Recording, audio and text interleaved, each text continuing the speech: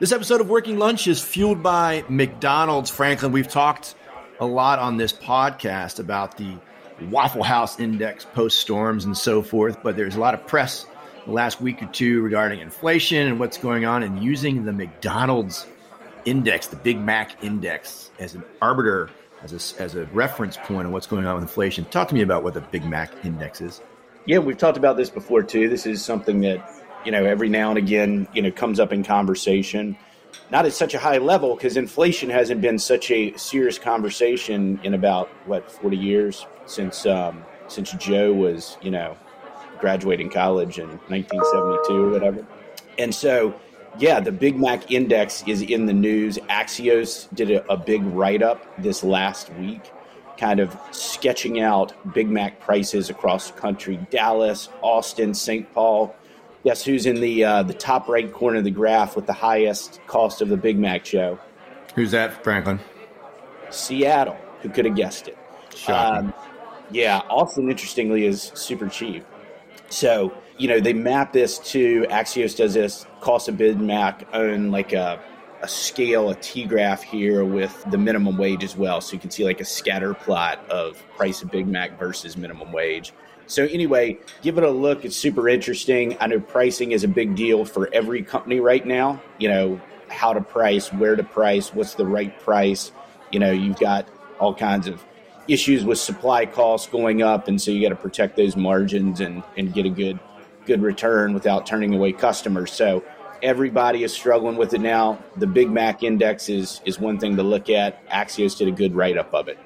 And who doesn't love a good Big Mac? You talk about consistency. The Big Mac tastes exactly the same in 2022 as it did in 1972. And so I love me some Big Mac. And on that juicy note, let's do the show. May I help you? We need to talk about your flair. I think I'm going to have to go superside. I'm proud to be a bartender. Ain't nothing wrong with that. We need a political revolution. Mr. Vice President speaking. Come on, man. With all due respect, that's a bunch of malarkey. From the home office of Aligned Public Strategies in downtown Orlando, Florida, this is Working Lunch. Coming up on the podcast, the heat has been turned up on Disney, and the state of Florida is attacking their tax status. Is this debacle emblematic of what awaits other corporate brands? Is this a good time for corporate leaders to re-examine their relationship to partisan politics? We'll discuss. And New York's comptroller is once again leveraging the state pension fund to pressure corporate shareholders to back resolutions, calling on the companies to adopt climate resolutions to meet net zero goals by 2050.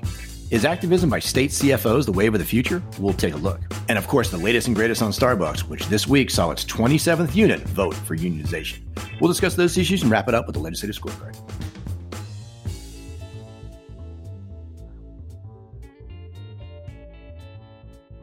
Hi, everybody, and welcome to the show. I'm Joe Kefauver, along with my Aligned Public Strategies partner, Franklin Coley.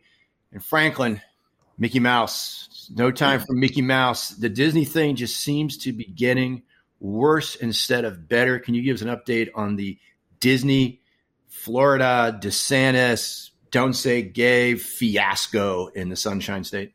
Yes. Where to start? I will say, Joe, that we were talking this long before it kind of made it into the national news as a case study that people should be watching. Let's see. I think where I want to start is, I don't want to bury the lead here. I think this is an excellent case study, and I think folks around the country should be looking at this. C-suites around the country should be looking at this to understand how political incentives around politicians on both the left and the right are changing to really push them in a direction to come after corporate brands. Now, Gavin Newsom in California, is coming after corporate brands in one way, which is very different than Ron DeSantis. But the kind of incentives, the political incentives that have been set up on both the right and the left are creating this dynamic. And let me just expound on that really quickly, and then we'll get to some back and forth. But Ron DeSantis is running for president. We've had this increasing nationalization of politics from the top down, where even if you're not running for president, you're playing in this national environment where these national kind of cultural issues are at play. Traditional governors from the state of Florida, anywhere else, would not really spar with the largest employer of the state. Traditional governors, historically, governors the largest employer in the state, Republican or Democrat, they're going to have a good working relationship. And we've seen that in Florida and we've seen that elsewhere. But we're in this environment now where everything is so nationalized. Social media obviously feeds this. The echo chambers feed this, where the political incentives are different. Governors have a greater, in some cases, in Ron DeSantis' case, certainly, there's a greater incentive for him to light up those conservative networks through the cable news outlets and, through social media as he prepares to run for re-election and then prepares to run for president, than there is to be kind of a Florida governor. We could talk about what happened here, and I do want to talk about that, but I'm just, this is a good case study of a dynamic that we see increasingly playing out. Political incentives are changing around the country, and we see different pushes and pulls on elected officials, and brands are going to continue to struggle with managing that and navigating it. And quite frankly, they're going to need to be smarter about how they kind of approach these issues. But for me, that's the big case study of what happened here. And we can talk about how Disney, in my opinion, really kind of mishandled things from the jump and kind of got into this situation. But I think that's the key takeaway in what's at play. Well, and I think, you could sit back if you want to be the two old guys in the balcony, the Muppets, and you could cynically, kind of giggle at all this. This is the government they paid for. This is the candidate that no matter what kind of nonsense he was blurting out during the campaign, they couldn't write $1 million checks fast enough. And so now they've got the government that they paid for. And so they have nobody to blame but themselves. What should be happening in all corporate boardrooms is reassessing what their relationship is to electoral politics. I'm not saying anybody should be going and subsidizing the Democrats. That is not far from what I'm saying. I'm just saying that it's Disney today. It'll be another brand tomorrow. Your millions of dollars of political equity over 30 years can be gone in an instant. There's a Wall Street Journal editorial that I put in Midnight Reads last week entitled Revolt in Disney's Florida Kingdom.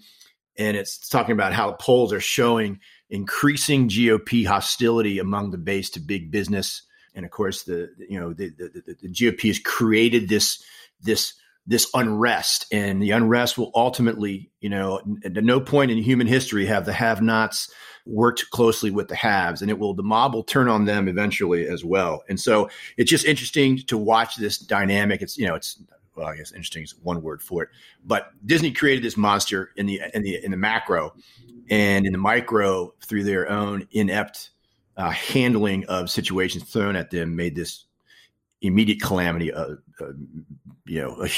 bigger problem than it needed to be. But at the end of the day, I think I think that the chamber that we talked about 2 years ago, the U.S. Chamber is kind of on the right track. The business community has to reassess its relationship to politics in general and understand that in the current environment, there really are no lasting political allies.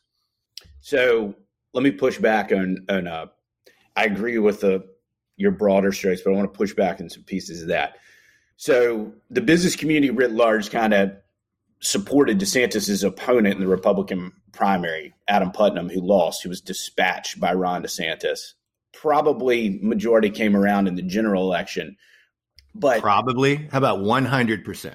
Okay. I think the larger point that I would make here is that the political incentives and dynamics are such that increasingly, both in the right and the left side, we're going to have candidates winning and advancing that have animosity towards big business and corporations. And we need to not look back much further than the last presidential races, where we see Bernie Sanders, his rise, right, and Donald Trump's rise. Both kind of had a chip on their shoulder towards big business. And what we've seen is that animosity trickle down into all these other races, into all these other candidates as they move to the right and to the left of one another. And so Bernie Sanders pulled Joe Biden way to the left on a bunch of issues. And Donald Trump has pulled a lot of Republicans way to the right.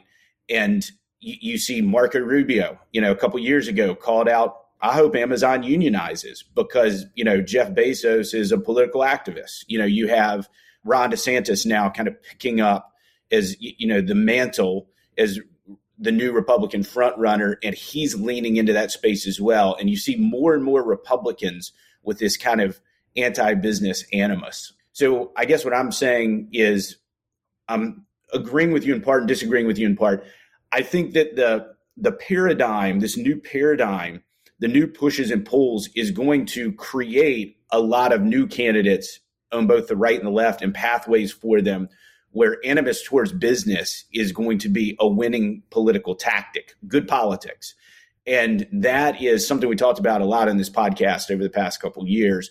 But like this is kind of a seminal moment for me in the development of this storyline and this narrative where you have, number 2 on almost every state ballot right behind Donald Trump as, a Republican nominee for president. Now we're a long way out and that will probably change, but certainly a leading conservative voice, standard bearer right now for the Republican Party, attacking the largest employer in his home state mercilessly, in fact. And I think that dynamic is here to stay and will come at us in some different ways. I do want to, so I had some drive time over the weekend. I'm like exhausted on my podcast. So I don't often listen to Pod Save America or Ben Shapiro. Obviously one's the left and one's the right.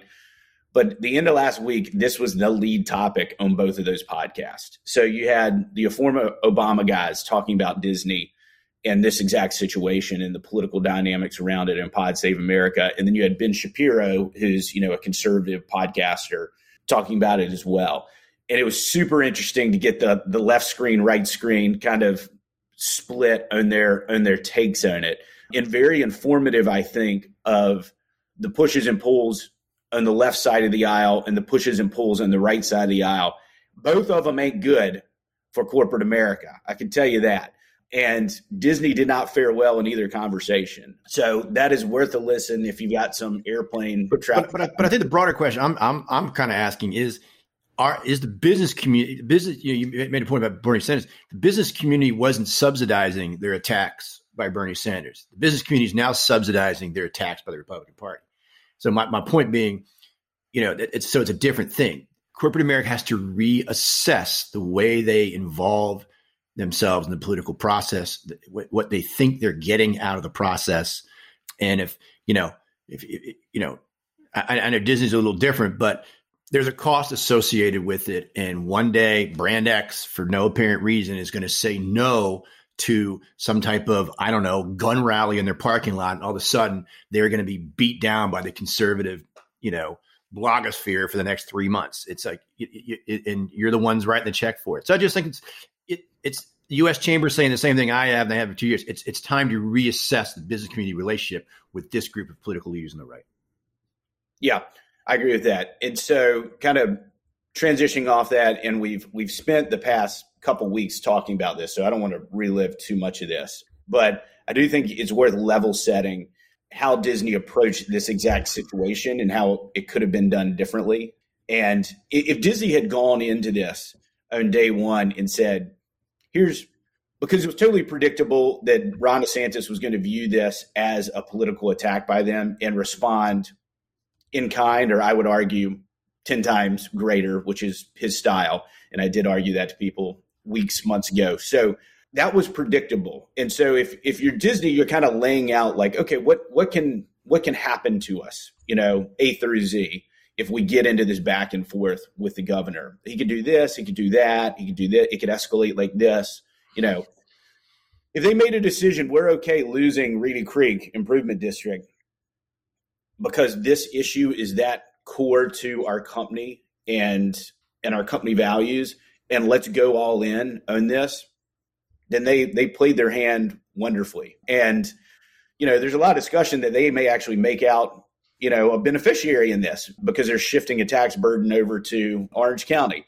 I don't think that was their game plan all along, but if that had been their game plan, then this would have been beautifully executed. So, I think that calculus from the get-go is what was lacking inside the company. There was not a thorough discussion and debate around how hard are we going to push? When are we going to push? What's that going to look like? What's the back and forth? I think when session ended, I was talking to a Republican state legislator who was driving back from Tallahassee who voted against the Don't Say Gay bill. And I said to him, well, you're not in an open feud with the governor. And he's like, of course I'm not, because I supported him on, XYZ. And I was like, exactly. There was 100 ways you could go about opposing the Don't Say Gay bill and still not getting in an open feud with the governor. There were ways to do that. And there was ways to reinforce your company culture, your core beliefs by opposing that bill or other bills for that matter, and still not getting in a escalating feud with the governor. And ultimately, I think that is where kind of the failing was. And I think there's a big learning in that too, in the way in which this issue is handled and managed from the company side. I think the mob was already itching for a fight with Disney just because of the content of the nature of their content over the last 8 or 10 years and their shows. And there was a whole thing. They were just spoiling for a fight. They found their little, invented little reason, and they made a big deal, and they're having their fun. I've talked about it. I don't know that legally, at the end of the day, this is performance art, right? At the end of the day, legally, it'd be very difficult for the state to extract itself out of what it's got going, and it may be a big money loser for everybody involved. So, except for Disney. So, I think once they'll go on to some other target here in the next couple of weeks, invent something else. But Disney just right now, there's nothing more Disney can do. Everything's been said, everything's been lobbied, everything's been done. Blah blah blah. I think they've got to weather the storm, and then the gang will go on to some other target, some other boogeyman in the next couple of weeks, and we'll be just to be clear, though, this issue was curated and handpicked, to your point, because it's a winning wedge issue. It divides the Democratic base. This thing polls, at 70% or something like that, this particular issue, and it infuriates kind of it is a classic wedge issue. How does it divide the Democratic base? Because it polls the content of the legislation, polls at like 60% approval with Democrats. Oh, horseshit. You can't find anybody in downtown Orlando that even knows what's in the legislation. That's ridiculous. It chums the base, and that's all it's for. Nobody, you couldn't find 100 people, the first 100 people you pick in Florida right now can tell you anything that's in that bill. So ridiculous. 100%. But if you poll them, which there was polling that came out at the end of session on the contents of the bill, that polled, it was released by Florida Politico. I can go pull it up and for the listeners. But it found that this polls across the general population and general voters, the content of the legislation itself is very favorable, and even within the Democratic base is very favorable. The reason it sets both bases afire, both the right and the left sets them afire, and divides the Democratic base from mainstream voters. And that is the definition of a classic political wedge issue. And this issue was chosen. DeSantis is very good at choosing political wedge issues that fire up his base and fire up the other base. But at the end of the day, mainstream voters are going to break his way on the issue. And a lot of these education issues, we saw it in the Youngkin race, we've seen in others, a lot of these education issues fall in that classic kind of wedge issue category. And so he kind of walked Disney and others into this trap where this was a perfect issue for him. And that is where I think there's a lot of miscalculations in this. If this was an issue that Disney was going to go to the mat for and they're willing to lose Reedy Creek and whatever, okay, cool. Totally fine. I can understand why you're against this issue. I can understand that you're willing to lose certain things. I can understand you're willing to go to feud. That's all good and well if you kind of had those discussions and planned on that. But I don't think that was the case. And I think they walked into an issue here that was specifically designed for them to be the ultimate loser in this. And I think they walked into that, kind of barreled into it without thinking through all the pushes and pulls and potential consequences. And I think this played out exactly how Ron DeSantis would have liked for it to play out. Anyway, we'll wrap this up, but there's a lot in here. We can keep talking about it. I hope this is the last podcast that we talk about this issue, but it's super interesting. I think there's a lot of learnings packed in here.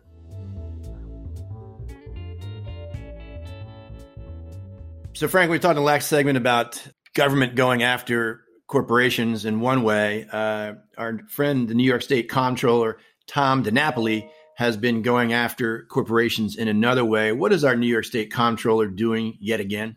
What we have, and we're going to have more of this, is we have the New York State comptroller looking at climate and climate vulnerability in the way that pension fund investments are made. So this is all in the ESG space, right? So we've got this, we've had an uptick in investment firms themselves, like BlackRock and others, calling on the SEC for more transparency and disclosures in this space so that they can make informed investing decisions. And now you have the New York State comptroller, who's usually the tip of the spear on kind of issues like this, but others follow pretty quickly behind, is now saying that we need to know this information because it's going to drive investment decisions by pension funds. And so we continue to get more kind of conversation and momentum in this space from the investor class. Franklin, do you think other state comptrollers, we've seen this guy before, he sent out a set of letters to some restaurant industry pension funds about 6 months ago. I haven't seen other kind of state, either AGs or comptrollers, get in that space. Do you think other states will get into this space and follow him against these big shareholder, entities? Yeah, there's no doubt. I mean, he's the tip of the spear, and we've seen this before. Oftentimes, other states are going to follow. Look at Illinois next, right? So, I think this is we're going to continue to see this. And there's an article in today's news cycle. I think it's in the New York Times that Warren Buffett is getting a lot of grief from his investor groups and a lot of his entities. And he's making news by kind of pushing back on that are trying to force Berkshire Hathaway to make some moves in this space. So good article in today's New York Times, Monday New York Times, regarding this particular issue. So good one to watch. And in particular, the New York State comptroller is looking for net zero by 2040, which, the original commitments were net zero by 2050. And we have a few companies, I think, that have committed to that in the restaurant industry. And that would be, I think, McDonald's and RBI are the two that are popping out, Joe, but there may be one other in there. But very few relative to kind of the big brands in other spaces. The Walmarts of the world have made bolder commitments, and earlier commitments are further along in that process. Our industry, those commitments that I just mentioned were just made in the past month or two, so they're relatively new. So we're a little bit behind the curve in terms of our counterparts in other segments in making these commitments. And as we discussed with the Maryland natural gas bill, right, we have some unique challenges in that we use gas in a lot of our kitchens, right? So that fact alone, not to mention all the other, pushes and pulls on us, is going to make it harder for us to get to net zero. So we have kind of some institutional challenges that make it more difficult. We're a little behind the curve. And so this should set off some more alarm bells with corporate brands. Well, Franklin, according to the calendar, it is the end of April. And with the end of April comes the 1st of May. Next Sunday is the 1st of May. May Day, a big day for labor activity, labor activism. Should we expect to see a little kind of some street theater on May Day this year, more or less so than we've seen in past years? Let me give May Day a little Google and see what's happening here. I think so. Usually, we've had ebbs and flows. Some years May Day has been a really big deal in some markets. It's almost always a big deal in LA, by the way. But some other markets, like Minneapolis is one that jumps out of my mind a couple years ago. We had an immigrant workers' National Day of Action that layered across a May Day about 3 or 4 years ago that led to disruptions at restaurants. People walked out. But that was limited to places like LA and other markets where there were a lot of demonstrations, street demonstrations. Workers walked out to join those. So it's been hit or miss. It is an international day. It's International Workers' Day. It's an international day of action. Internationally, it's often a big day. It's been hit or miss in this country. To your point, Joe, this year, given everything that's happened over the past, let's call it 6 months, I do think we're probably going to have a bigger day of action than usual. I do think it will be limited to certain markets. And I do think we'll have call outs and probably disruptions in, San Fran and LA and some of those traditional markets. And I think, other markets, it won't be anything. So that's a long way to say that brands probably need to be dialed in with their kind of local operators and their local teams to be aware of which markets have the highest level of activity over the coming week or so. Big demonstrations planned in downtown, big parades. That's where you may have kind of some disruptions and some activity. Yeah, I think those brands that have been in the news, McDonald's, Starbucks, are the ones that probably should have to worry the most about some of that stuff kind of leaking into their operations. So we will obviously be tracking that and report on it next week.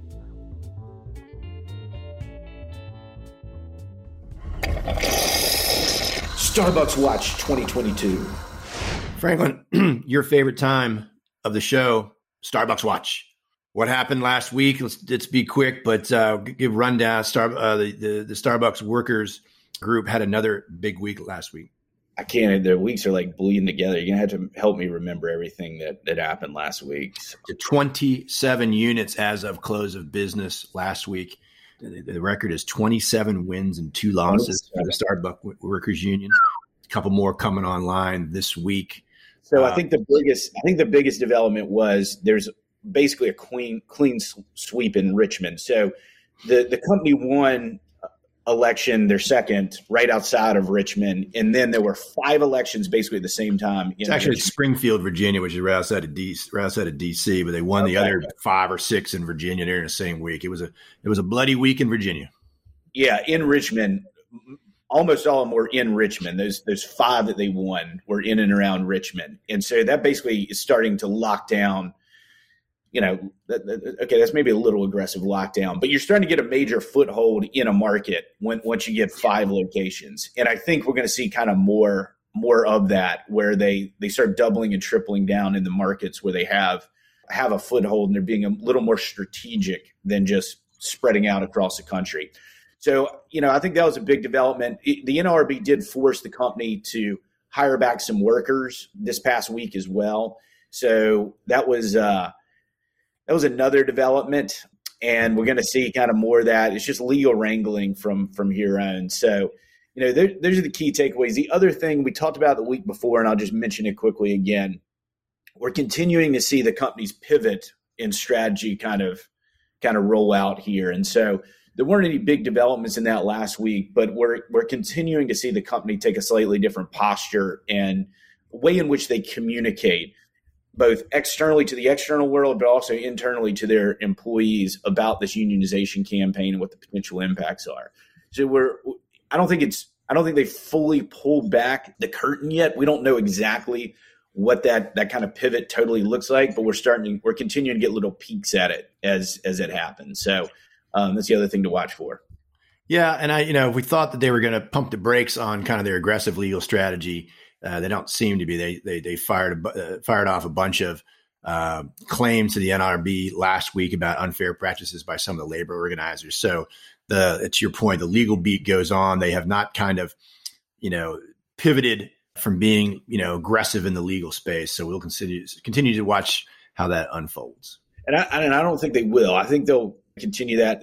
I think the question is more about when and where they're gonna push hard and push strong. And going back to the Amazon case, the company clearly pushed real hard and was overly aggressive in some instances that backfired. And so I think that's you need a more sophisticated kind of approach in when and where you're challenging the union. Anyway, we'll continue to watch that and see how it plays out in the Starbucks case.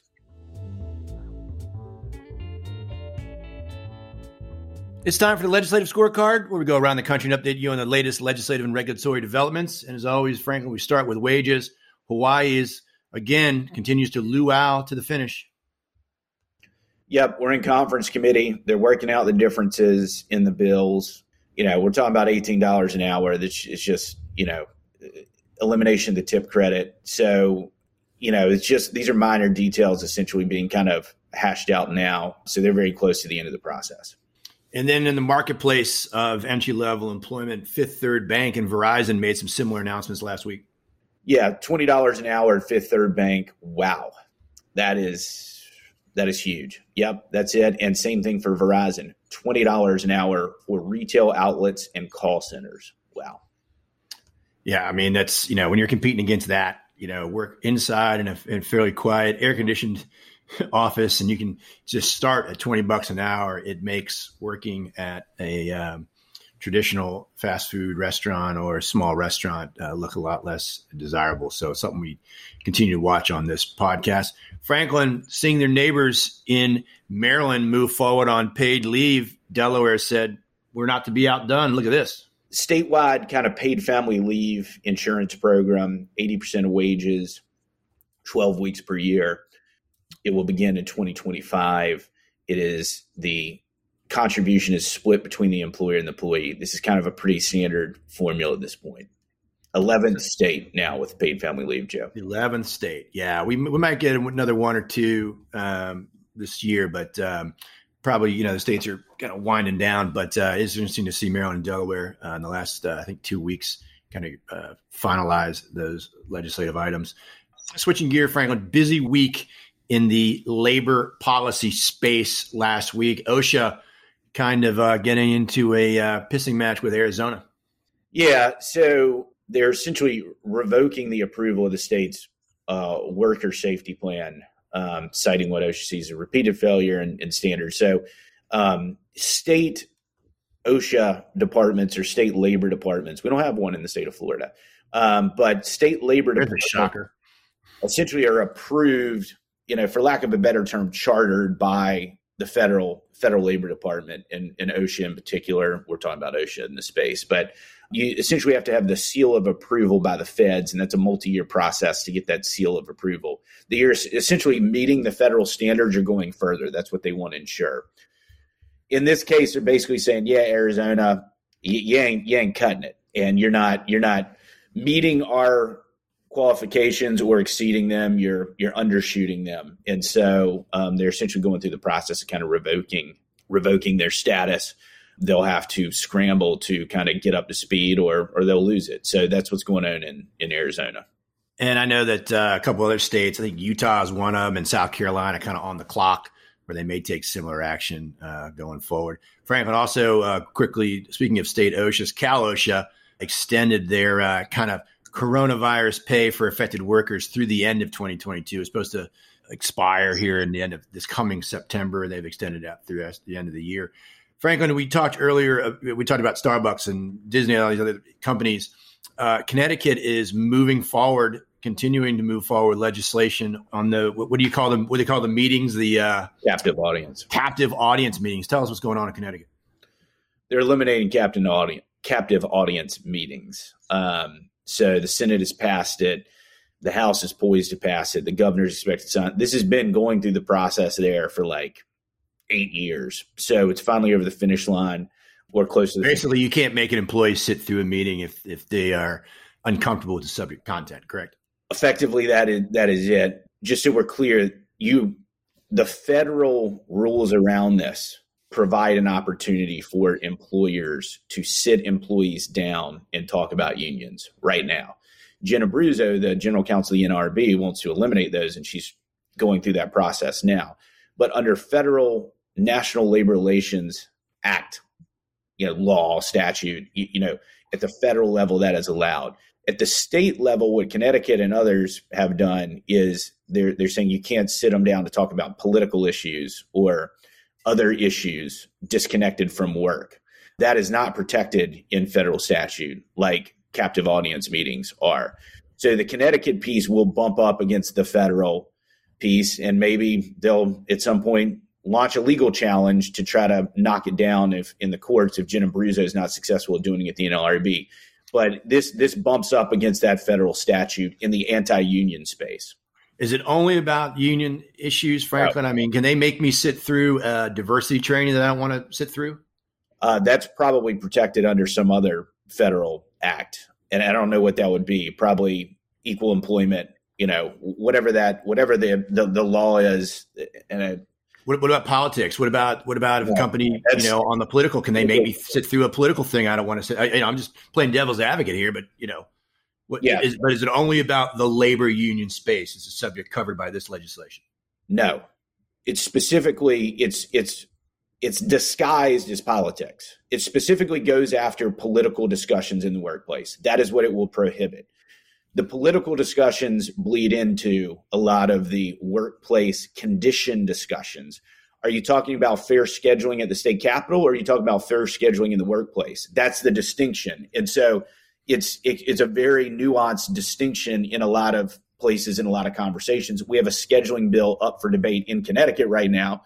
So if you're in a Hartford Starbucks and you're talking about scheduling in the workplace, are you talking about scheduling in the workplace? And is the employer talking about scheduling in the workplace, which is protected under federal law?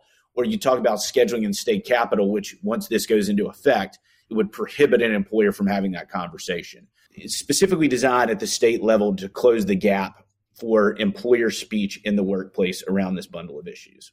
And Franklin, moving on to Illinois has basically passed their own kind of law on what the EEOC does with those EEO-1 reports. And not only has Illinois passed their own law, unlike the federal law, which those EEO-1 reports are not public, Illinois is making them public. This is a big deal. Yeah, and this was passed a little while ago, but it's just going into effect. So under the current state law, you've got to make these disclosures, and they're going to make it public. Where the rubber meets the road there is, can they only apply this to Illinois-based companies? What does that look like, right? So that's the real rub here in when employers have to look at, their liability or exposure or under the Illinois law in particular.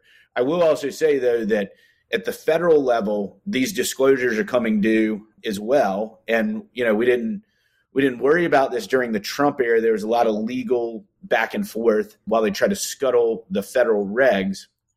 But it basically stayed in the books. It basically just wasn't in force. And so now the newly seated EOC, which we reported on a month or two ago, a couple of weeks ago, 3 or 4 weeks ago, they're going to pick that back up. So the bottom line is you've got something to look at here in Illinois. You may have some disclosures that you have to make in Illinois that may be public. But also that is part of a larger conversation that you're going to have to do some reporting at the federal level. And that's going to guide probably some enforcement actions in year 3, maybe more likely year 4 of the Biden administration. Franklin, we talked earlier about Starbucks, but that's not the only company facing some union organizing. Our good friends at Apple are starting to feel the pinch as well. That's right. So Apple has a couple of different campaigns going. They put out their demands in the New York City Grand Central location, $30 an hour, tuition reimbursement, better vacation, 401k. Pretty good deal if you can get it. $30 an hour, man. That's amazing. Yeah. And we have not really seen this in the Starbucks campaign or in the Amazon campaign, where they've listed a very specific list of demands.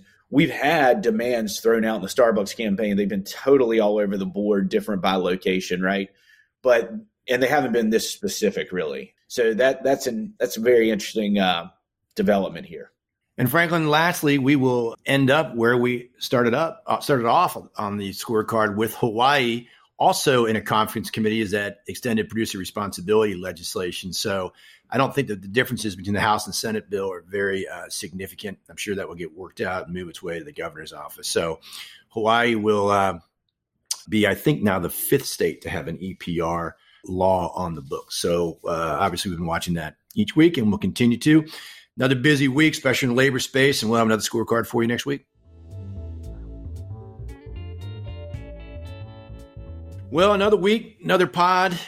We're both traveling folks again, Franklin. Like the post-COVID bubble is burst, and we're out in the world of trains, planes, and automobiles.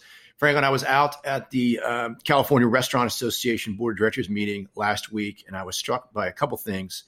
First of all, you and I have been in front of 1 million of those meetings. I was struck by how dialed in that leadership team was as we went over listen to different speakers on different panels. There wasn't people, milling about, leaving, coming back from golf games or coming back with a Mai Tai.